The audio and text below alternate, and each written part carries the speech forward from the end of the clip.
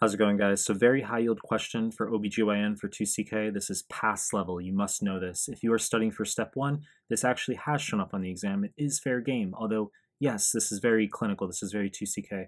We do not need to be obstetricians, okay? I will tell you exactly what you need to know for the exam without all of the superfluous bullshit, okay? So before we get started, please subscribe to my channel. I really appreciate it. And give the video a like. I really appreciate it. And find me on Instagram at Melman_medical, MEHLMAN_medical. Link is down below. And find me on Telegram. Links are down below. Now starting this question here. 35-year-old woman, G3P2, 39 weeks gestation. She has a blood pressure 150 on 90, chronic hypertension, managed with labetalol. Chronic hypertension refers to hypertension that started either prior to the pregnancy or in the first 20 weeks of pregnancy. If it starts after 20 weeks, we call that gestational hypertension. Labetalol, frequent drug used for hypertension in pregnancy. Methyl-dopa, also frequently used. Hydralazine tends to be in the emergency setting. Fetus is cephalically engaged. That's what we expect. Head is down. It means the fetus is not breech. 5 hours after admission, cervix is 5 centimeters dilated. This is the active phase of stage 1. Okay, so literature has shifted over time, whether active phase starts at 4 or 6 centimeters dilatation, but 5 would be in the active phase. 4 centimeters tends to be current literature.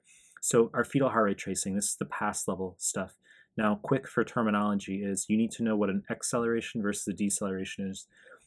This upper curve is the fetal heart rate. The bottom curve is the uterine contractions. Normal fetal heart rate is 110 to 160 beats per minute. An acceleration refers to, and this is normal, okay, this is fetal well-being. Accelerations, if you do fetal heart rate tracing, is about every 20 minutes, we should see about 3 times. The fetal heart rate will jump up about 20 beats per minute.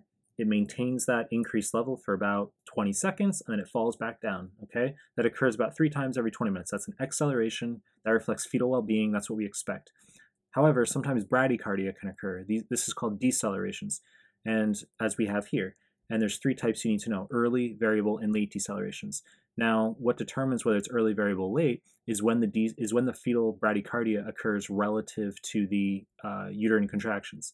Now, you can see here in this tracing that the crest of the uterine contraction is in the same vertical axis, the same y plane, as the nadir or trough of the fetal bradycardia, the deceleration. They're in the same vertical plane.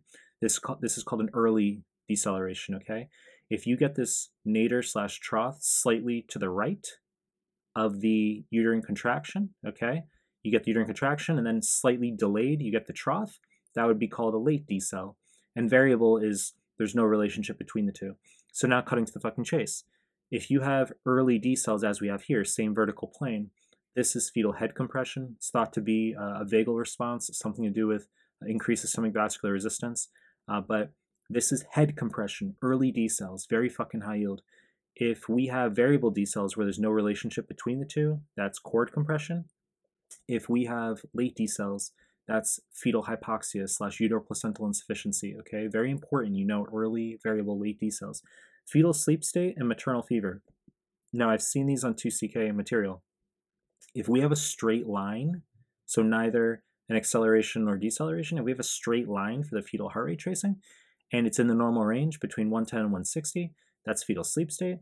If we have a straight line and it's tachycardic, okay, about 180, that's going to be maternal fever, okay? That's what I've seen on NBME material. You don't have to obsess over pedantic management regarding what to do in these cases. USMLE just mainly wants you to know these tracings, like what they, like that this would be an early decel, for example, and that means we have head compression.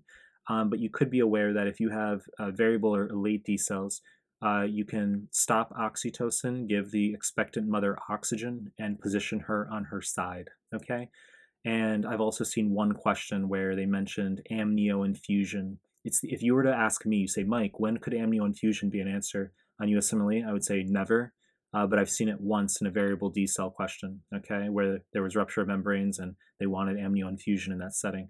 But apart from that, I mean, they just want you to be able to look at a tracing and say, okay, that's an early decel, or that's a late decel, etc. And as we said, this one's an early decel. They're in the same vertical plane. You know the deal. I'm going to continue making more content. If you like my stuff, subscribe my channel. And I appreciate your time. That's it.